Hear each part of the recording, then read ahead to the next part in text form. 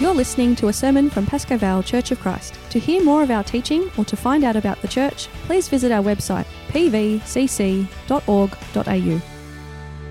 Good morning, everyone. It's great to be with you this morning.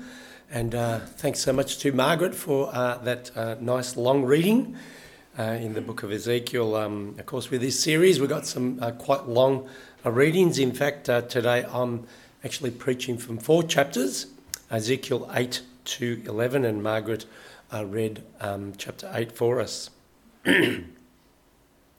Before I start, I wanted to say a couple of words about Queen Elizabeth.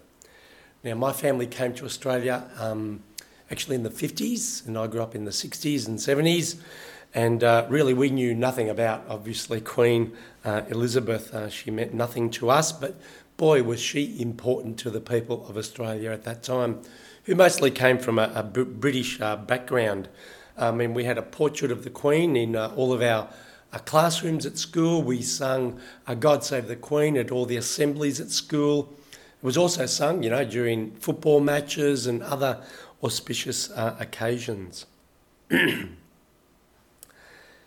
when I became a Christian, and later on I found out that actually Queen Elizabeth was a committed Christian herself.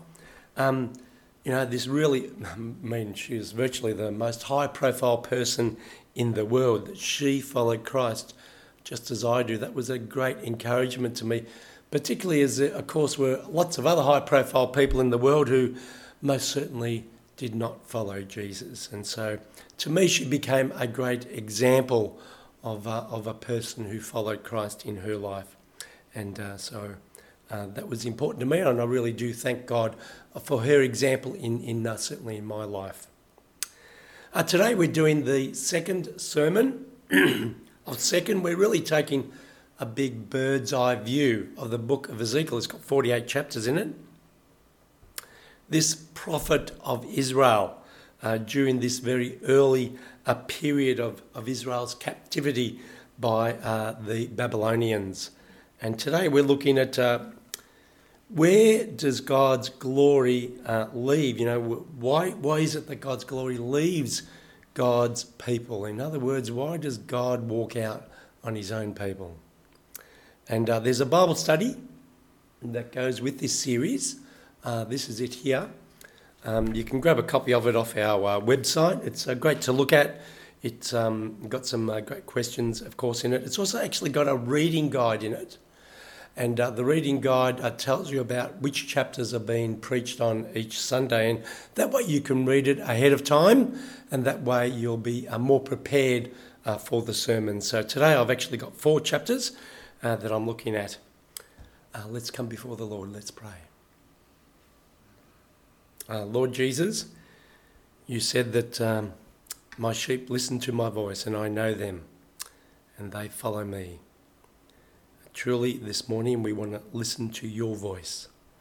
We want to be your flock, and we want you as our shepherd. So you are our shepherd, Lord. Help us to be good listeners to your voice today. In Jesus' name we pray. Amen. Sorry that I've got a bit of a foggy throat in my voice, but I'm feeling fantastic. So I've been a little bit sick, but I'm actually feeling a lot better now. Hope you enjoyed Alvin's introduction to the book of Ezekiel last week. And let me remind you a little bit about that, where Ezekiel sits in the scheme of the Old Testament and New Testament. You can see that diagram on the screen there. Let me just tell you a little bit about, just to pluck it into a perspective for us. If you look at that diagram, the area that's designated the prophesied kingdom, and you'll find actually that what happened there is that Israel split into 2 kingdoms. First of all, the northern kingdom. And now the northern kingdom was based in Samaria. It had Samaria as its centre. And the Assyrians overthrew that kingdom in 722 BC. Basically, it was totally annihilated. The people were assimilated with other cultures. And basically that was the end of that northern kingdom. 10 tribes of Israel gone. We actually refer to them as the 10 lost tribes of Israel. Now that left the southern kingdom, which included the tribes of Judah and Benjamin. It was centred, of course, in Jerusalem. Nebuchadnezzar, he comes along and he conquers Jerusalem, and he exiles the people to Babylon in two different stages. First of all, in 597 BC, that's when he first conquers Jerusalem. In this occasion, he doesn't kill all of them. He doesn't ruin the city. He takes away about 10,000 captives. Now, these are the elite of the community. They're the most well-educated people. And it included Ezekiel, who was 25 years of age at the time. He'd been prepared, he'd been trained to be a priest. And that was the first exile. So the city was still left intact, and Nebuchadnezzar, he leaves a puppet king who was an Israelite. He was Zedekiah, and he was there to keep things going, keep things under control, pay obviously the required monies to Nebuchadnezzar and the Babylonians, and keep things nice and calm. But he's not happy with that. He tries to get in alignment with the Egyptians to get them to Egypt to help them. He rebels against the Babylonians, and guess what? He loses badly. The Babylonians come back. They basically desecrate the whole of Jerusalem. They ruin the city and the temple. They take absolutely everything. They exile virtually all of the people except the very poorest of the poor are left. Now, these early chapters of Ezekiel talk to us about the time between these two exiles. So it's after the first exile, but before the second exile. Now, last week, Alvin spoke about this first vision that God gave to Ezekiel in chapters 1 to 3, and it talked all about God's glory being revealed to them. Today we're looking at chapters 8 to 11. It's actually about 14 months later. He gives a very exacting timeline to when he had these visions. And Ezekiel, he's most likely sitting in a mud hut on the Cheba River, which is just outside of Babylon, obviously. He's got the elders of Judah there with him. They're all sitting there with him. They're about 1,500 kilometres away from Jerusalem. And, these guys, they want to know what is going to happen to Jerusalem.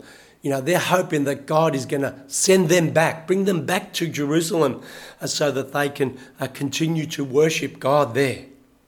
When are we going back? That's what they really want to know. Then the same spirit that took him in chapter 1 comes and takes Ezekiel in this second vision. Now, a vision, it's like having a dream, except you're actually still awake. And his body is left there in the hut with the elders of Judah. They're still there. They've got his body there, but God takes his spirit and ushers him away. It says there, taken by the hair of his head. That's not literal, that's figuratively. And he's taken on this big tour of the temple of Jerusalem. These visions are actually symbolic. They don't refer to actual events happening at that time. It's like this big supernatural movie that he is watching, but it's got God's meaning in it. My wife and I, Gail, sometimes we have an argument. And, most of the time we have an argument, we're both a little bit right and a little bit wrong. But there was this one occasion that I remember, and I was totally and absolutely right, and she was absolutely wrong. Seriously, I was absolutely right, and I knew it. We stopped arguing, I got on my own, and I started, talking to myself, as I often do, and I knew I was right. And then, a little bit later, this memory comes back to me. And I knew I was wrong.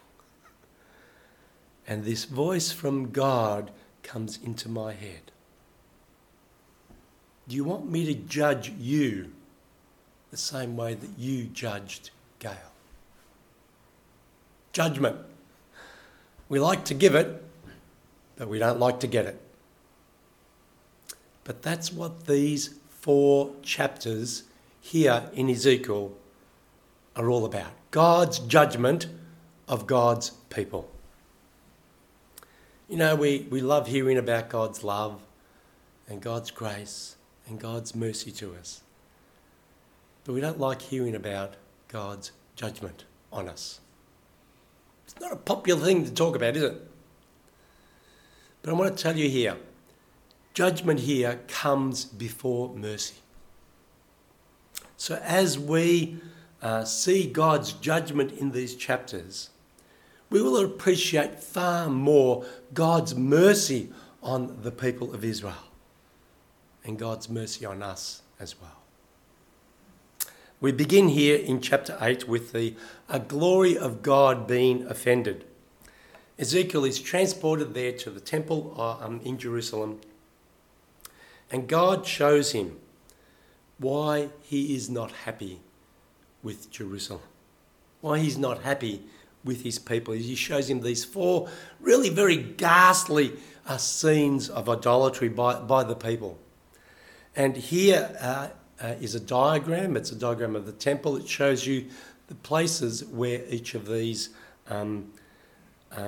visions occurred, approximately at least where they occurred at the temple. First, of course, he sees this image of jealousy. It's a carved image of a god. Now, most likely, it's of Queen Asherah. She's the mother of Baal. She's a Canaanite god of fertility. King Manasseh, actually, a little while before this, had put up an Asherah pole right in the temple precinct. But a little while later, his son, King Josiah, got rid of it. Now, jealousy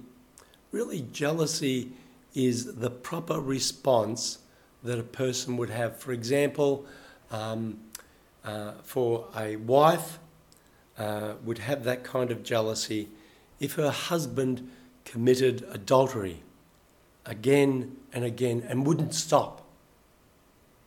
Now, and that's exactly how God feels here. Because of all the idol worship of his people, he feels totally betrayed. And this has been going on for a long time. It's been 390 years since King Solomon built the temple. And it's been going on all that time. And God had sent prophet after prophet. Totally betrayed. And it gets worse. Verses 7 to 13, he goes to the entrance of the court, and there he sees these images of all these unclean animals on the walls. And he's got the 70 elders of Israel. These are probably the political leaders of the nation, and they're worshipping these, most likely they're Egyptian animal gods, because Egyptians worshipped lots of animals, and each one of them it says there is in his own little booth, just trying to please, using incense to worship these gods individually. They're trying to win favour with Egypt. Maybe Egypt will save us. They've totally given up on God. Actually, you'll see in chapter 17 of Ezekiel, it talks about the fact that they're looking to Egypt to save them. Desperate, believing Yahweh has, completely left them. Instead of repenting, what do? They try anything but God. But worst of all, then we see the women of Jerusalem weeping for Tammuz. Now, Tammuz was a mythical god of the Babylonians. They're going to the Egyptians, now the Babylonians. It's said that this mythical god, he lived for 36,000 years and then he died. And he rises again every year at the start of spring, which is the period when the rains will come for the crops. And so they are moaning and mourning in order to try and raise Tammuz so that he would rise earlier. All their emotional energy is being spent on a myth. You know, at a time of crisis, it's incredible what people will turn to, isn't it? They'll turn to all kinds of fantasies and myths. Finally, and worst of all, I think, verses 16 to 18, at the entrance of the temple, we've got these 25 men. Certainly they must be priests. They got their backs towards God, backs towards the temple. They're facing the east, and they're bowing down to the sun, worshipping the sun, worshipping the creation instead of the Creator, something they were told they must never do in Deuteronomy chapter 4 and verse 19. And these are the priests themselves, very much right in front of God, in front of God's temple, worshipping the creation. I mean, what could be worse than that? You know, they've totally lost confidence in God. Idols have become, you know, just a way of life for them for a long time now. Do you know what an idol is? An idol is what we give our life to more than God. You know, here in the Western church, we don't worship idols made of wood or stone. But what do we worship? Now, our idols are very much in our minds, aren't they? You know, we put ourselves in the centre of our own world. We make our own little world, like those 70 elders. Each one, you know, had his own little spirituality. We put ourselves at the centre of that spirituality, and we worship things like money. We worship our careers. We worship, you know, beauty and sex and comfort and family. Anything but God. And you know, when the church becomes like that, what does it begin to look like?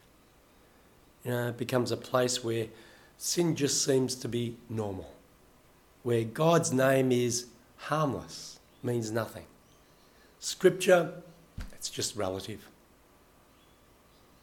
Materialism, no problem, we can cater with that. Where feeling good about ourselves is more important than truth. Richard Niebuhr put it like this, you know, when a church becomes like that, then the gospel becomes something that just gives us a God without wrath, bringing people without sin to a kingdom without judgment through Christ without a cross. You know, we think that we are so different from those Israelites, those people in Jerusalem. But are we? Am I just like them? You know, have I put my faith and trust in Jesus alone and only? You know, no matter what. Do we count suffering for Christ as something that's good or something to be avoided? You know, I don't just mean, you know, we get our feelings hurt. I mean really paying a price. You know, like the Christians, for example, in China. You know, in China, whatever the communist government tells you, you've got to do. If you don't, you're in trouble. So what do the Christians there do? They go against the government. They get thrown into jail. How do they handle that? You know? They pray. They preach the gospel to the police as they're taking them to jail. They pray with the inmates in jail. They willingly suffer for Jesus. They count it as a positive. You know, the mark of the church is the cross. Not the dollar, not our comfort, not an easy life. You know, we are just so soft.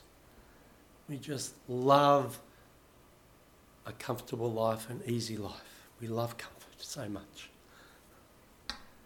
You know, we might be more interested in our next holiday than we are in obeying Jesus. You know, what do we call radical discipleship? I think what we call radical discipleship, the Chinese church just calls normal discipleship, and normal discipleship just means obeying Jesus, doing what Jesus says. It's pretty simple, really, isn't it?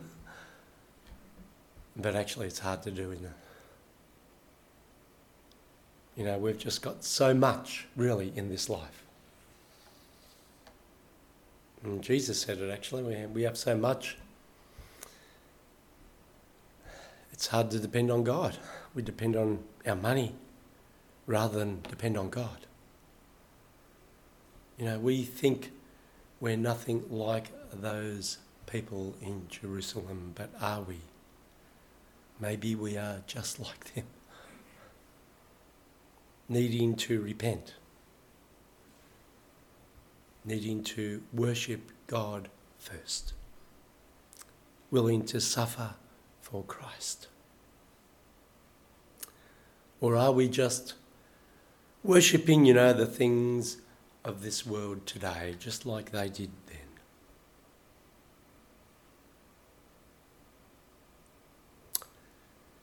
Let's move it along. Now, for time's sake, and obviously with the sermon, I'm just going to briefly mention about chapters 9 and 10. Now, chapter 9 is where God's glory is defended. Here, God does that by destroying all the sinful people of the city, all the idol-worshipping people of Jerusalem. Verse 6 says, "Kill old men outright, young men and maidens, little children and women, but touch no one on whom is the mark." God's protection, actually he still puts his protection on those people who acknowledge their own sin and repent from it. But God's judgment is real. God's judgment is serious. You know, how serious do we take God's judgment on people? How seriously do we pray for our nation? How serious do we take it that we are willing to tell people this good news of the gospel of Jesus Christ? Because otherwise they're going to hell. How seriously do we take that? Now, this vision of judgment actually is fulfilled by God later on at the second exile in 586 BC, when the temple and when Jerusalem is completely destroyed. And this vision was about that judgment that was going to happen on those people then. Then it goes on in chapter 10, and here we see the glory of God depart Jerusalem in 4 separate stages, as shown there on the screen. Ezekiel watches as God walks out on Jerusalem. And the final stage actually happens in chapter 11, where God's glory leaves Jerusalem altogether. It goes to the mount on the east, which is actually the Mount of Olives, and then it continues. And what else is towards the east? Babylon and the exiles. Then it moves on in chapter 11. We have the glory of God suspended, but with hope. With hope.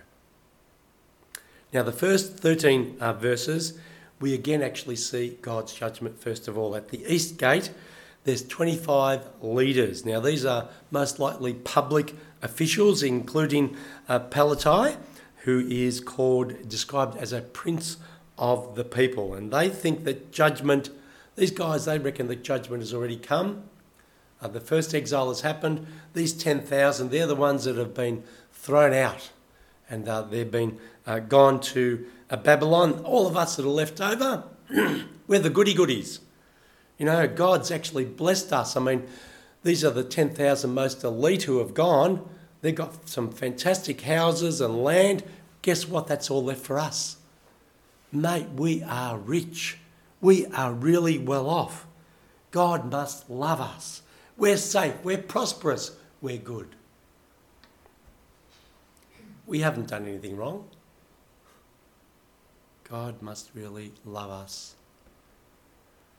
And they get comfortable in that knowledge, but certainly not repentant at all. And then it goes on in verse 13. Pelotai dies. Judgment falls on them too. And Ezekiel says, is this the end of Israel? But in the second half, God says in verses 17 to 18, I'll gather you from the peoples and assemble you out of the countries where you've been scattered, and I'll give you the land of Israel.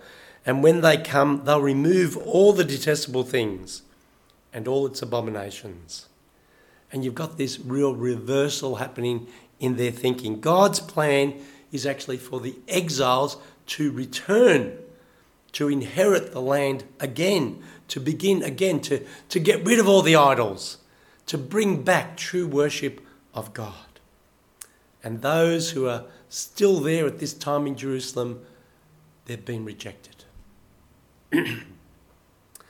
Now, in this second half of the chapter, we've really got this hope that God gives them, even with this judgment that he's giving to them. Verses 19 to 20, it says, I'll give them one heart, and I'll put a new spirit in them. I'll remove their heart of stone and give them a heart of flesh. So they'll walk in my statutes and keep my rules and obey them. And they'll be my people, and I'll be their God. This is really very much looking forward to Jesus, actually, as all of the Old Testament actually does. I'll give them one heart. I'll put a new spirit in them. You know, we can't do that ourselves. We need God to do it in our lives. It's only God that can change me. I can't do it myself. We need the Holy Spirit inside of us. You know, and God does that when we put our faith in Jesus because of Jesus' death on the cross for our sins. You know, God doesn't live in buildings made of stone or brick. He lives in the heart of his people. You know, it's not good enough for us to be just part of a good church. We ourselves need to be followers of God personally too. You know, have I really turned my back on all the idols of this world? You know, have I put my trust completely and totally in Jesus myself? And it says here about having this, I'll call it a divine heart transplant. Well, actually, I've had an organ transplant myself. It wasn't a heart, it was actually a kidney. And let me tell you a couple of things that I learned from that. I knew that that kidney was working because of the results, what was happening to my body. You know, with a transplant, my life completely changed. You know, your body works differently, you think different, you feel different, and you act different. But what I noticed is that some people who I knew who also had a kidney transplant, they didn't really make full use of it. Even though they'd gotten a new second-hand kidney, some of them, they were just scared to use it to the max. They were scared of losing it. And so they didn't use it to its full capacity. It didn't change their lives that much. Then I also noticed that, you know, when you lose your kidney function and you're on dialysis, it changes your life. You're very tired all the time, and you get into some very lazy habits when you're on dialysis because you just got no energy at all. And what I noticed is some people, you know, they got into those lazy habits, and even though they got a kidney transplant, they didn't change. They just kept those old habits going. They didn't even try. You know, what does a new heart from God really mean? J.C. Ryle put it like this: it's not a little bit of cleansing and purifying, a little turning over a new leaf and putting on a new outside. No, it's not that. It's bringing in something altogether new. It's planting a new nature, a new being, a new principle, a new mind. This alone and nothing less will ever meet the needs of a person's soul, a man or woman's soul. You know, a heart of stone can serve God out of duty, can obey God because of what I'm going to get out of it. You know, I'll obey God because I'll get his forgiveness. I'll obey God because then he'll bless me. I'll obey God because I want to get to heaven. But a new heart is totally different. Serves God because I want to. Serves God because I love God. Serves God because I just find God beautiful in and of himself. You just want to be near God. You just want to delight yourself in being with him and like him. Now let me ask you, in those spare moments in your life, those spare times when you've got nothing else on your mind, when you've got nothing else to think about, who or what comes into your mind? That's what's in your heart. That's what is in your heart.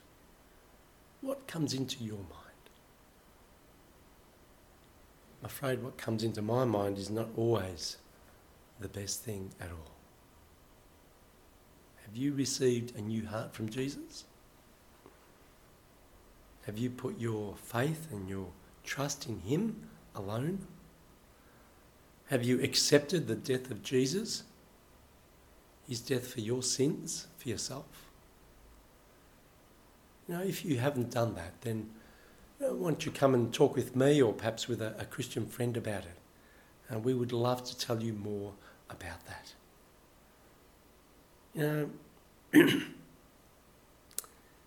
I think here in the West we need to get out of our comfort zone.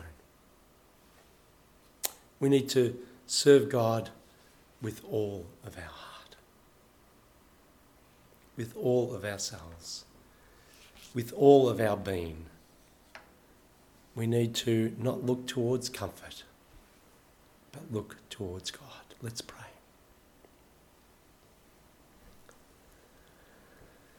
Lord God, Jesus said to us that no one enters the kingdom of heaven unless he's born again. So we just want to thank you, Lord Jesus, that it's only through your death and resurrection that we can be born again. And so we want to pray that there'll be some people even here today, this morning, that would want to receive you, to receive your new heart of flesh, a heart that will be fully opened to God. And Lord, we want to pray for our nation. We ask for your mercy upon Australia. We ask for your blessing upon this country, and that, Lord, that you would enable many more men and women and children to come to a point in their lives where they would put their faith and their trust in Jesus and proclaim him as Lord. We want our nation to thrive under God, and we really pray for that. In Jesus' name, amen.